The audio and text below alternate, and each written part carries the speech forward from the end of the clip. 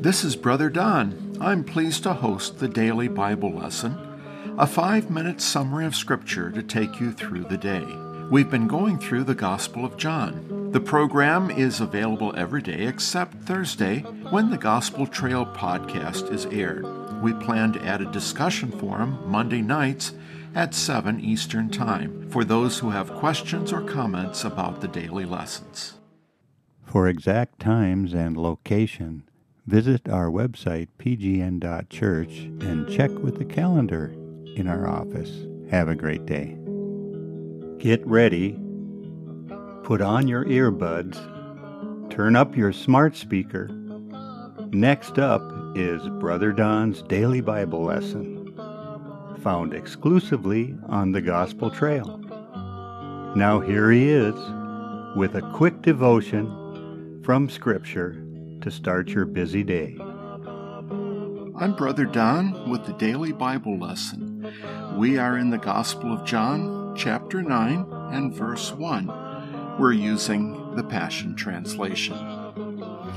In the previous chapters of John's Gospel, we found a theme that is quite striking. Jesus at times reveals himself, and at other times he conceals himself. This is sometimes a physical concealing and revealing, as he seems to disappear and appear unexpectedly. As we explore chapter 9, we will find a similar contrast that will occur a number of times. We have already seen many times in the previous chapters that sets of two, often contrasts, but not always, will draw our attention.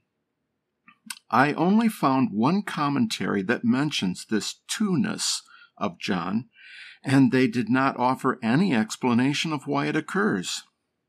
I'd like to suggest that John may be hinting at one of the most profound aspects of Jesus. He is one, but also two. He is one person of the Trinity, one God manifest as three persons, but he is also two, 100% God and 100% human. He is one man and one God. He is one who is two. I don't know how to explain it, but the more I read John and the rest of the New Testament, the more I realize this is basic to our faith. Chapter 9 begins with Jesus walking down the street when he sees a man who was born blind from birth. His disciples ask a theological question. Was the blindness due to the man's own sin, or was it the result of parental sins? Two possibilities, a dualism, but a false dualism. The disciples assume that one or the other must be the case, but Jesus answers, no, neither is the case. The blindness has the purpose of creating an opportunity for a miracle. Jesus then brings in another theme that we have seen time and again in this book, the contrast of light and darkness. But these are not equal. Jesus says the light pierces the darkness of the world. And we will literally see what he means by this, as you might suspect, it has a spiritual meaning as well. Without asking the man, Jesus spits on the ground and makes clay from the blend of spit and dirt. Then the clay is applied to the man's eyes. This is apparently a procedure related to healing at the time, but I think there's a deeper meaning here.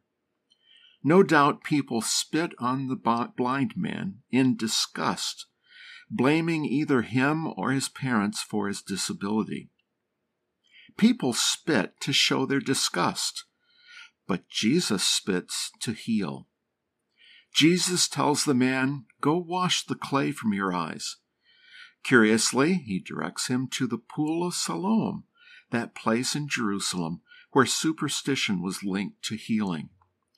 The blind man must have been puzzled by this, but with help, I'm sure, he finds the Siloam pool. He washes his face, and now he could see for the first time in his entire life. Can you imagine how excited the man must be after all these years of being blind? But there's a spiritual meaning here, one with which you may be familiar.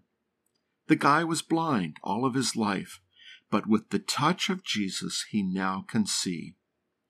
All the things he has imagined about life are now viewed. What has been concealed is now revealed. It is a picture of Jesus coming into our lives. All things have changed. We have the potential to see our world clearly because of Jesus. A good podcast today is The Christmas Story, available at pgn.church. This is Brother Don. Listen every day for the daily Bible lesson. May God be with you, guide you, and give you perfect peace this day. Amen.